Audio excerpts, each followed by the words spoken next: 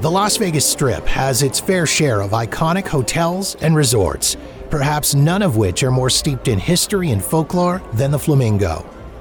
Part of the Vegas landscape since the mid-1940s, it was the brainchild of a Los Angeles-based nightclub owner, restaurant owner, and entertainment news publisher who wanted to build one of the most luxurious hotels and casinos Las Vegas had ever seen. But that's not what legend and pop culture would have you believe. And as you'll find out in this episode of Sin City Stories, sometimes the truth is way more interesting than fiction, as we take a deep dive into Las Vegas history with the story of the fabulous Flamingo. Since its founding on May 15, 1905, Las Vegas has gone from being a small railway stop on the Union Pacific Line in the middle of the Mojave Desert to the entertainment capital of the world and one of the most exciting cities on the planet, welcoming millions of visitors every year. And through its relatively short history, the city has seen some pretty interesting things, and that's what I'm here to share with you. Welcome to Sin City Stories, the fascinating, bizarre, and sometimes tragic history of fabulous Las Vegas, Nevada.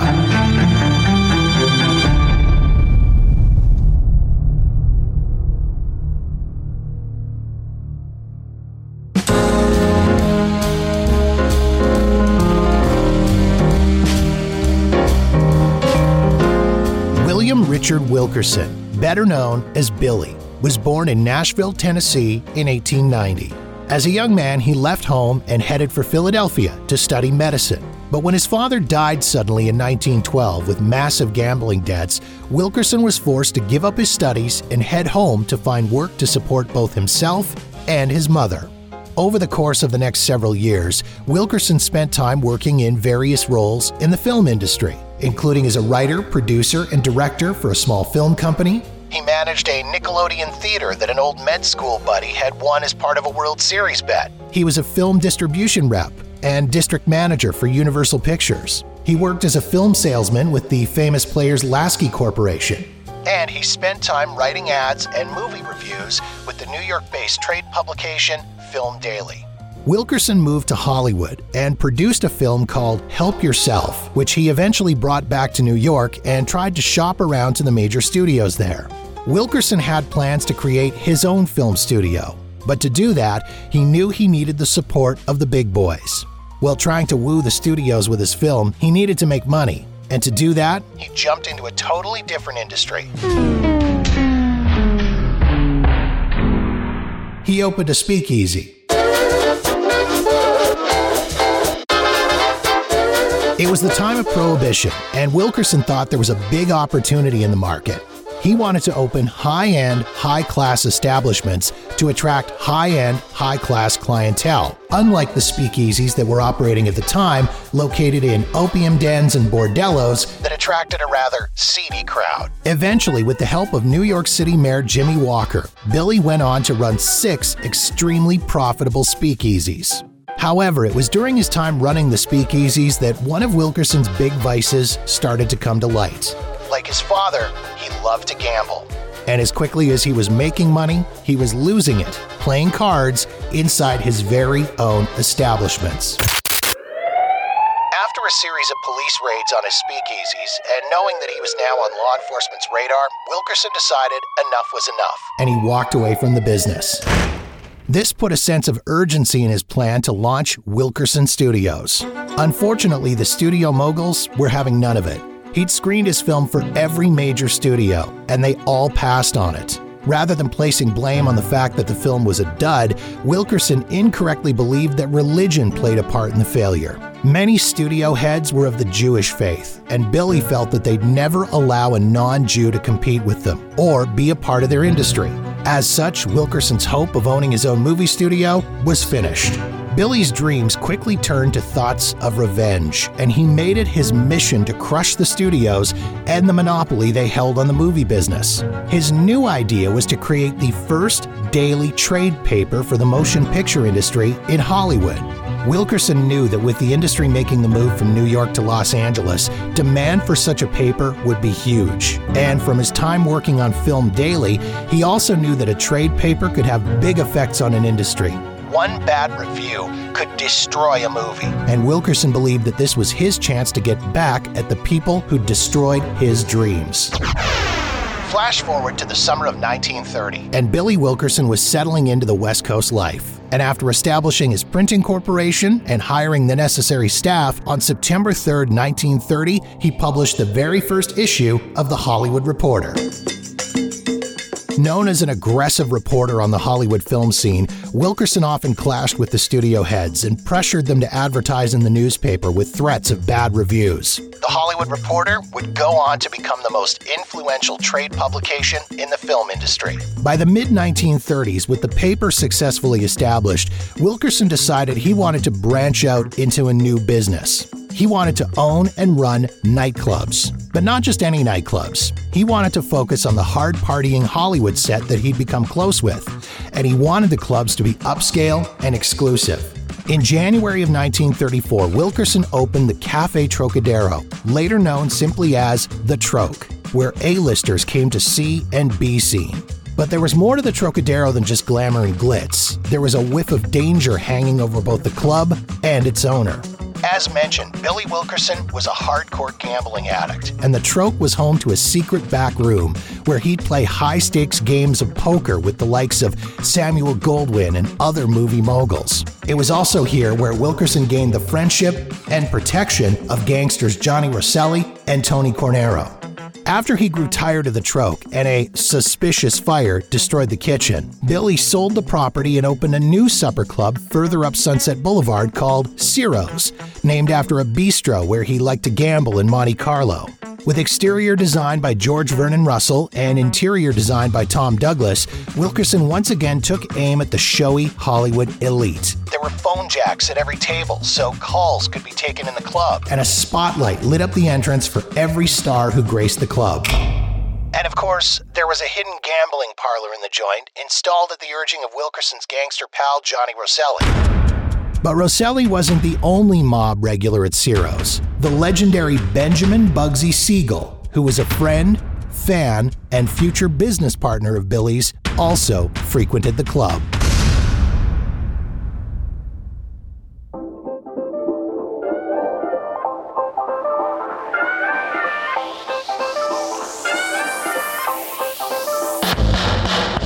Benjamin Bugsy Siegel was born February 28, 1906, in Williamsburg, a neighborhood in the borough of Brooklyn in New York City. He was the second of 5 children, born to a Jewish family that emigrated to the United States from what was, at the time, the Austro-Hungarian Empire. His family was extremely poor, with his parents working odd jobs for meager wages that usually left very little for the family. As such, at an early age, young Benjamin jumped into a life of crime.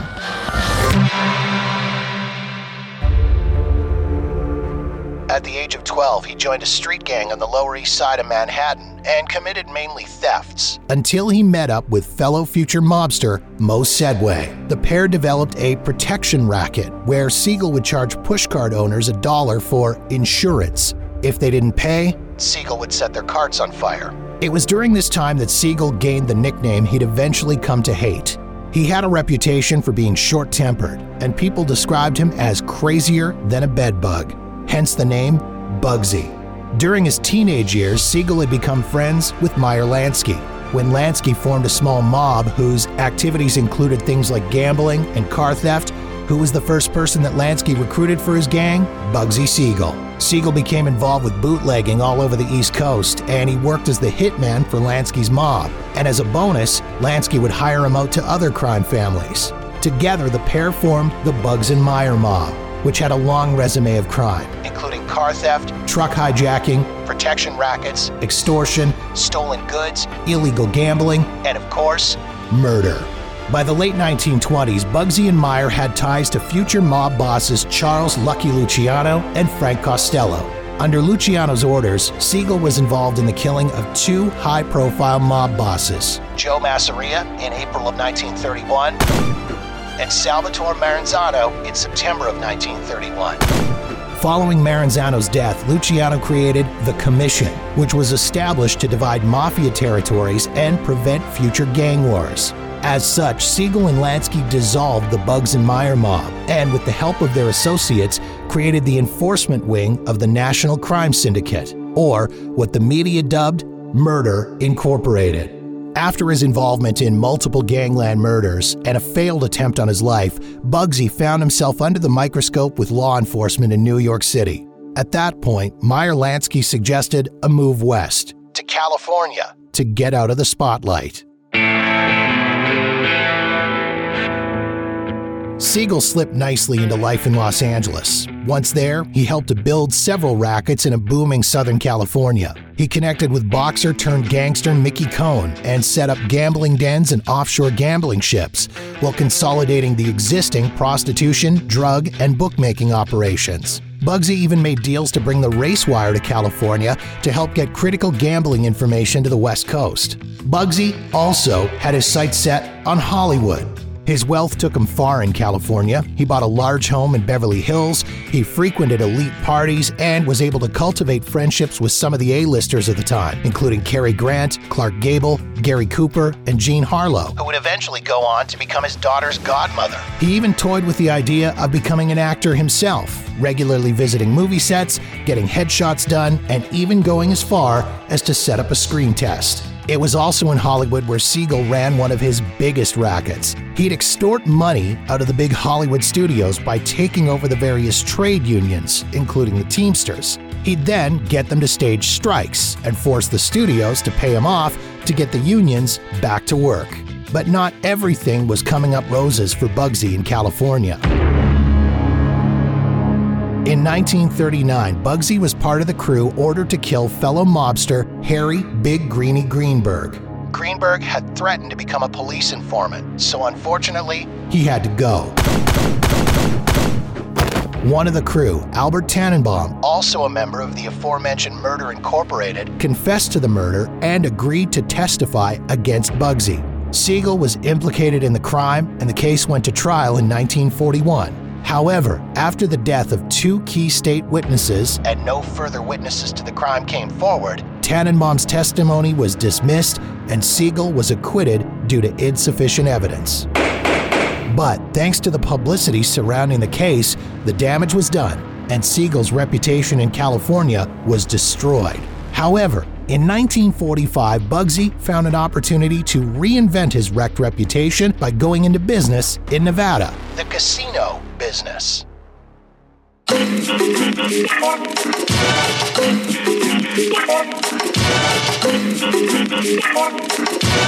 By the mid-1940s, Billy Wilkerson's gambling was getting out of hand. The track, craps, and poker were his favorite pastimes. Billy could often be found playing high-stakes games with Hollywood's elite, where the minimum bets were $25,000.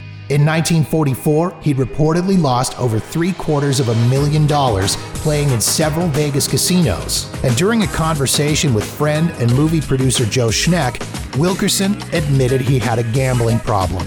Schneck's advice? Be on the other side of the table if you're going to suffer those kinds of losses. Build a casino. Own the house. Seemed reasonable to Billy.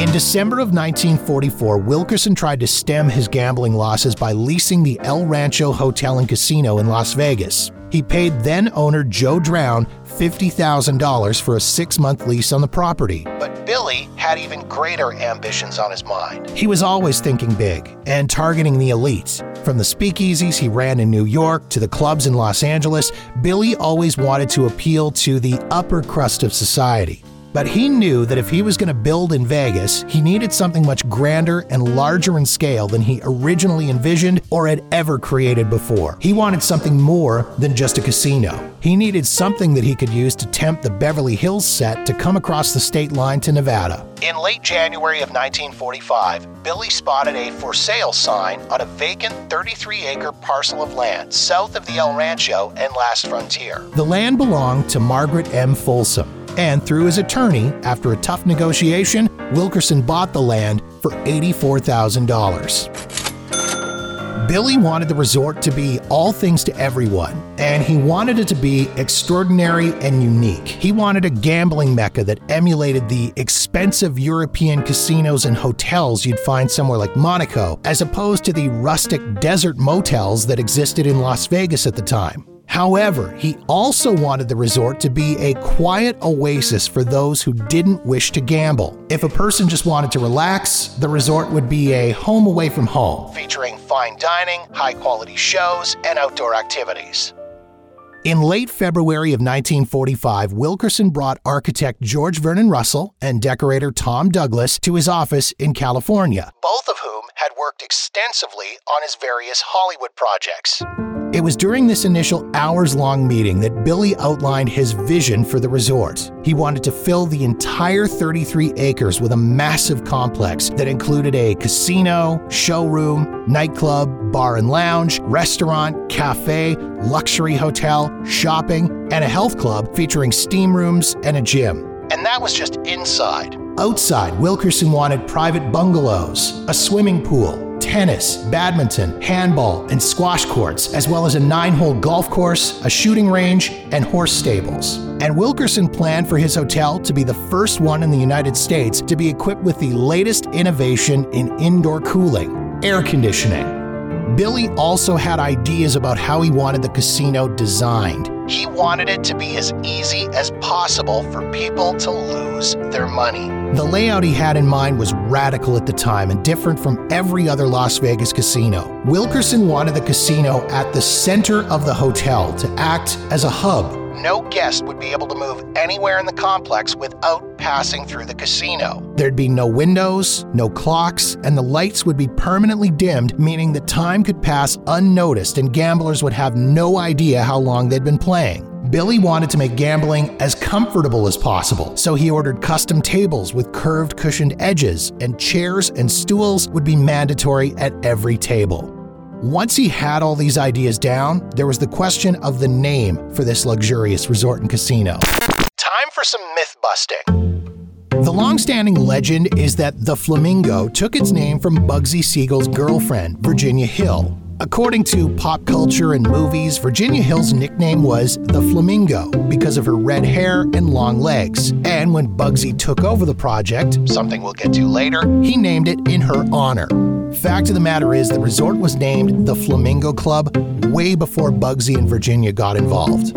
In most cases, Wilkerson named his projects prior to being completed, and the inspiration for the names usually came from his world travels. In this case, after considering several different exotic bird names and variations on those names, he settled on a magnificent pink bird he'd seen during a trip to Florida. Billy then commissioned famed Hollywood graphic artist Burt Worth to design the logo for the Flamingo Club. As Billy's plans grew, so did the budget. Estimates to build and complete the Flamingo as Billy envisioned were pegged at just under $1.2 million. Wilkerson accepted this figure, but he didn't have the cash to cover the costs. He managed to secure loans from the Bank of America as well as billionaire friend Howard Hughes, but he was still about $400,000 short. Billy took up old habits to try to get the cash, risking $150,000 of his own money to try to win the $400,000. He lost it all.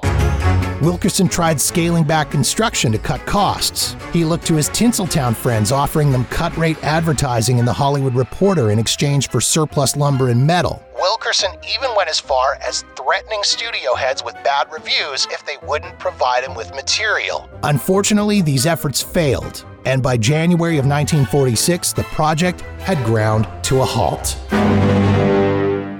However, just as Billy Wilkerson was reaching the end of his financial rope, gangster Mo Sedway brought the Flamingo project to the attention of his boss, Meyer Lansky. Sedway thought it might be a good opportunity for the Eastern Syndicate to expand their operations in the desert, especially as he and his partner Gus Greenbaum were already involved in running the El Cortez Hotel.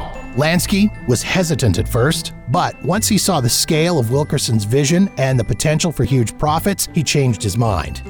In late February 1946, Wilkerson was walking the abandoned Flamingo construction site with one of his builders when he was approached by a man who identified himself as G. Harry Rothberg, a businessman from the East Coast. Rothberg said he represented a firm in New York that knew Wilkerson was broke but was willing to invest in the project so he could complete it. In exchange for $1 million, Wilkerson would retain a 1/3 share in the project and have full creative control. When the club was finished, within a 1-year deadline, Wilkerson would be the sole operator and manager, with all other involved partners being silent. That contract was signed on February 26, 1946, and the ink on that deal was barely dry before Mo Sedway and Gus Greenbaum showed up at the construction site. And they weren't alone. The man accompanying them presented himself to Wilkerson as his new partner. That man? Benjamin Bugsy Siegel.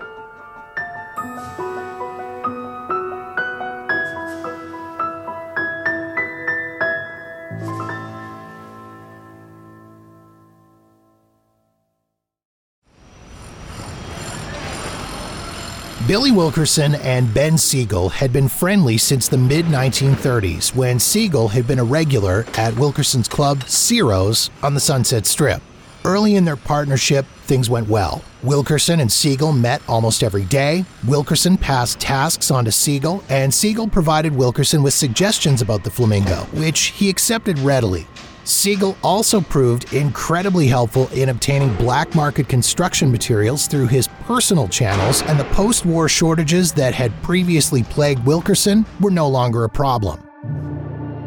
However, as the project progressed, Bugsy began to resent Billy Wilkerson's talent and vision. He became intimidated, jealous, and paranoid. And as time went on, Siegel regressed into the role he was all too well known for, the big shot. Siegel started making decisions on his own. He told work crews that he'd been put in charge, and he ordered changes that conflicted with the blueprints. He also started taking credit for Wilkerson's vision, boasting that the Flamingo had been his idea. Things came to a head when Siegel began demanding more involvement in the project. He didn't want to be a watchdog. He wanted to be hands-on. In order to appease Siegel, Wilkerson agreed to split the project 50-50. He'd oversee the building of the casino, restaurant, and shops, while Siegel would manage the construction of the hotel side of the Flamingo. With no communication between the two sides of the project, things began to fall apart quickly. Construction costs were skyrocketing, and within a month, Siegel had blown through his share of the budget and was demanding money from Wilkerson's share. As more time passed, Siegel's ambitions grew into full-blown greed. Bugsy decided the agreement with Wilkerson was a mistake, and he wanted a change so that he had full control over the Flamingo. Siegel bought out Wilkerson's creative participation with corporate stock, an additional 5% ownership in the operation. And on June 20th, 1946, he created the Nevada Project Corporation of California, naming himself president. Siegel was also the largest stockholder in the operation, meaning the project was now his baby, and the Flamingo was essentially a mob-run operation. The first thing Siegel did was fire all of Wilkerson's people. He hired new architects, he redesigned portions of the project, and all the interior decorating responsibility was shifted to his then-girlfriend, Virginia Hill.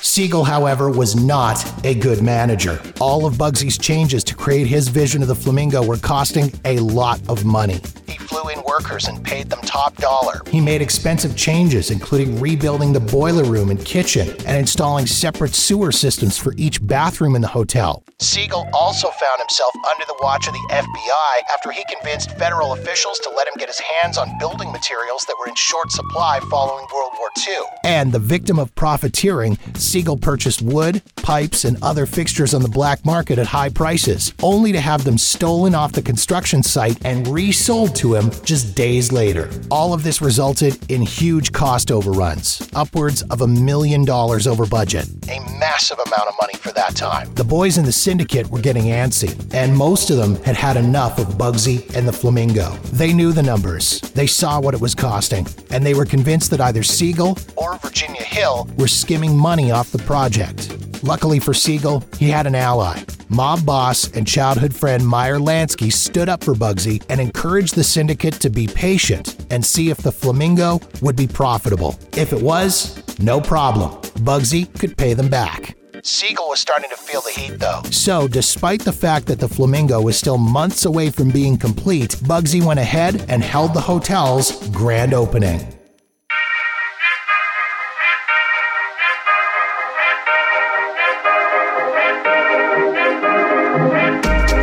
December 26, 1946. It seemed that Siegel had done pretty much everything right to prepare for the Flamingo's grand opening. The casino was fully staffed, restaurant and bar workers were ready to serve, and the showroom was booked with famous entertainers, including legendary comedian Jimmy Durant. On the first of 3 planned opening nights, Bugsy was there to greet his guests, dressed impeccably, of course, in a black tuxedo with a pink carnation. At his side, girlfriend Virginia Hill, with her hair dyed platinum blonde. In spite of a surprise rainstorm in Los Angeles that had grounded the private aircraft Siegel had arranged, several of the celebrities he'd invited made the trip, including actor George Raft, actress Vivian Blaine, and theater owner Sid Grauman. Cars jammed the highway outside, and guests walked past spotlights aimed skyward as they entered the resort as if they were attending a lavish Hollywood premiere. Once inside, they marveled at the green leather walls, thick carpeting, red upholstered furniture, and plush bar lounge beside rows of slot machines. The place was so full that it was a struggle to make it through the casino. Jimmy Durant's showroom performance, where he was accompanied by band leader Xavier Cugat, was a smash hit and drew cheers from the sold-out audience. And according to people who were there was a lot of $100 chip action at the gaming tables, meaning cash was flowing big time. Sounds like a success, right? Wrong. Siegel's fortunes declined steadily over the course of the next few opening nights. The A-list celebs he'd invited, including Lucille Ball, Ava Gardner, and Veronica Lake, were no-shows in spite of having private transportation at their disposal. Adding insult to injury, the cash that high rollers were risking at the tables wasn't staying in the casino. The Flamingo was said to have lost upwards of $500,000 over the course of several days. And to top it off, because the Flamingo's hotel rooms weren't complete at opening, guests had to go find other accommodations, where they likely went and gambled away their winnings from the Flamingo. The casino continued to hemorrhage money through New Year's Day, and by late January of 1947, Siegel made the decision to temporarily shut down so he could save money while completing the hotel, as well as the many planned opulent amenities the Flamingo was meant to have, including the Olympic-sized pool, golf course, and tennis, badminton, and handball courts. Bugsy took out a full-page newspaper ad announcing the Flamingo would shut its doors from February 6 to March 1st to finish construction. Flash forward to late March. Upon reopening, the Flamingo now had hotel rooms, activities, and amenities superior to its competitors elsewhere in Las Vegas. And the good news? It looked like the Flamingo's fortunes had taken a turn for the better. Within just 2 months of reopening, Siegel had shown a profit of over $300,000. More of Hollywood's elites, including Gary Cooper, Wallace Berry, and Susan Hayward, were making their way east to Vegas, generating lots of great publicity for the resorts. Unfortunately for Bugsy, it wasn't enough to save him. His arrogance and independence in running the Flamingo project had pushed the bosses to their limits. And unbeknownst to him, the decision had already been made back in February, before the Flamingo's reopening. Siegel had to go. Just before 11 p.m. on the evening of June 20th, 1947, Benjamin Bugsy Siegel was sitting on the couch of the LA home he shared with his girlfriend Virginia Hill. As he was reading a copy of the Los Angeles Times, shots rang out as an unknown assailant fired at him through the window with a .30 caliber military M1 carbine rifle. 9 shots were fired, with 4 hitting Siegel, twice in the chest and twice in the head, with one of the shots blowing his left eye out of its socket. And that was the end of Bugsy's reign at the Flamingo. Immediately following Siegel's death, and I do mean immediately, as in minutes afterwards, Mo Sedway, Gus Greenbaum, and mob associate Morris Rosen walked into the Flamingo and announced to employees that they were in charge now. Rosen put together a group of investors, including Sedway and Greenbaum, as well as mob boss Meyer Lansky, to raise $3.9 million to buy the property from Siegel's Nevada Projects Corporation. Meanwhile, Billy Wilkerson, remember him? Had been hiding in Paris for several months out of fear for his life after an encounter with Siegel in December of 1946, where Bugsy had publicly threatened to kill him. Billy had thought about returning to the U.S. in late May of 1947, but his general manager had received an anonymous phone call advising him to tell Wilkerson to stay in Paris until, quote, it was over. Nearly a month after the call, on the morning of June 21st, Wilkerson bought a newspaper, sat down at a sidewalk cafe, and ordered his favorite beverage, a Coke. When he unfolded the newspaper, there on the front page was the news of Bugsy's murder. Wilkerson immediately returned to his hotel, packed his bags, and was back in Los Angeles on June 23rd.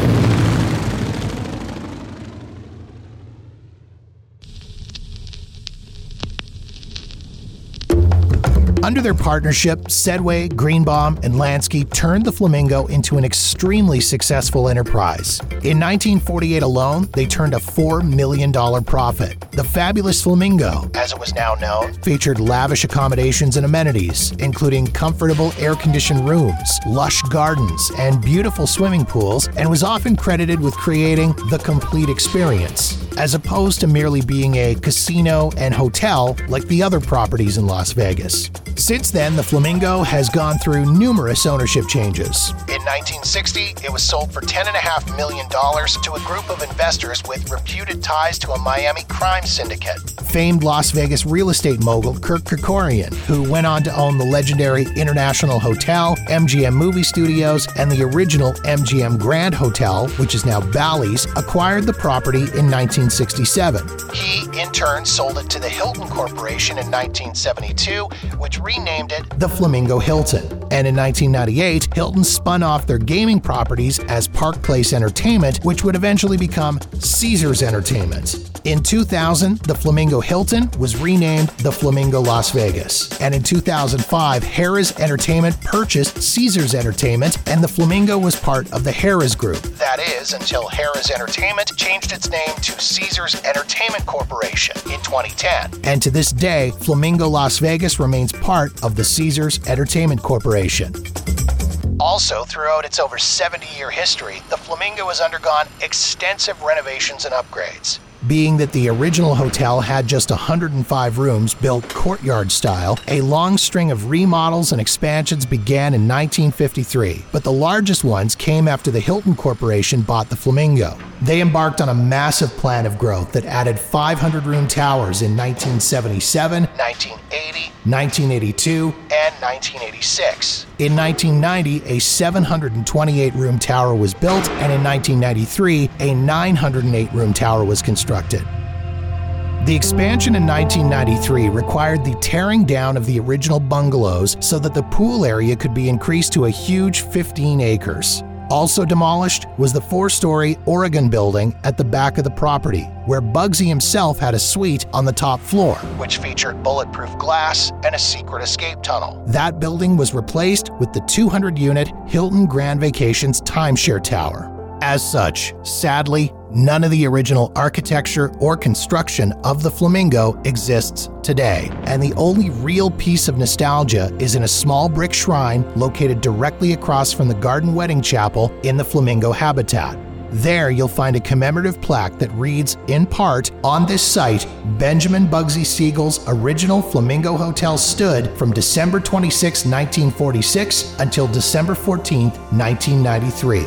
The plaque then goes on to tell the story of the legendary Bugsy Suite and his murder in Los Angeles. By the way, that murder is still unsolved. Billy Wilkerson, on the other hand, met a somewhat more natural demise. After returning to Los Angeles following Bugsy's killing, he continued running The Hollywood Reporter. Although he returned to Vegas often, he never once stayed at the Flamingo. And in 1951, after the birth of his son, he quit gambling. Wilkerson had been in relatively poor health through the latter half of the 1950s, likely due to decades of excessive smoking. In 1960, he sold off his remaining shares of the Flamingo, and on September 2, 1962, just one day short of the Hollywood Reporter's 32nd anniversary, he died of a heart attack in his Bel Air, California home.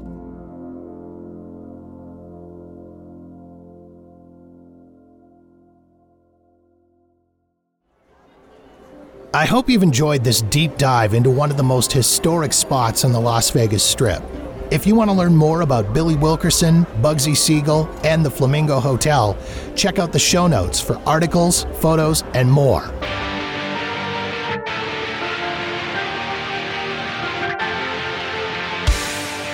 For more of Las Vegas's fascinating, bizarre, and sometimes tragic history, follow Sin City Stories on Twitter, Facebook, and Instagram at SC Stories Pod. Also, be sure to subscribe for free wherever you get your podcasts so you'll know the moment new episodes are released. Sin City Stories is written, researched, and hosted by Jeff Walker and is a production of Walker New Media, online at walkernewmedia.com.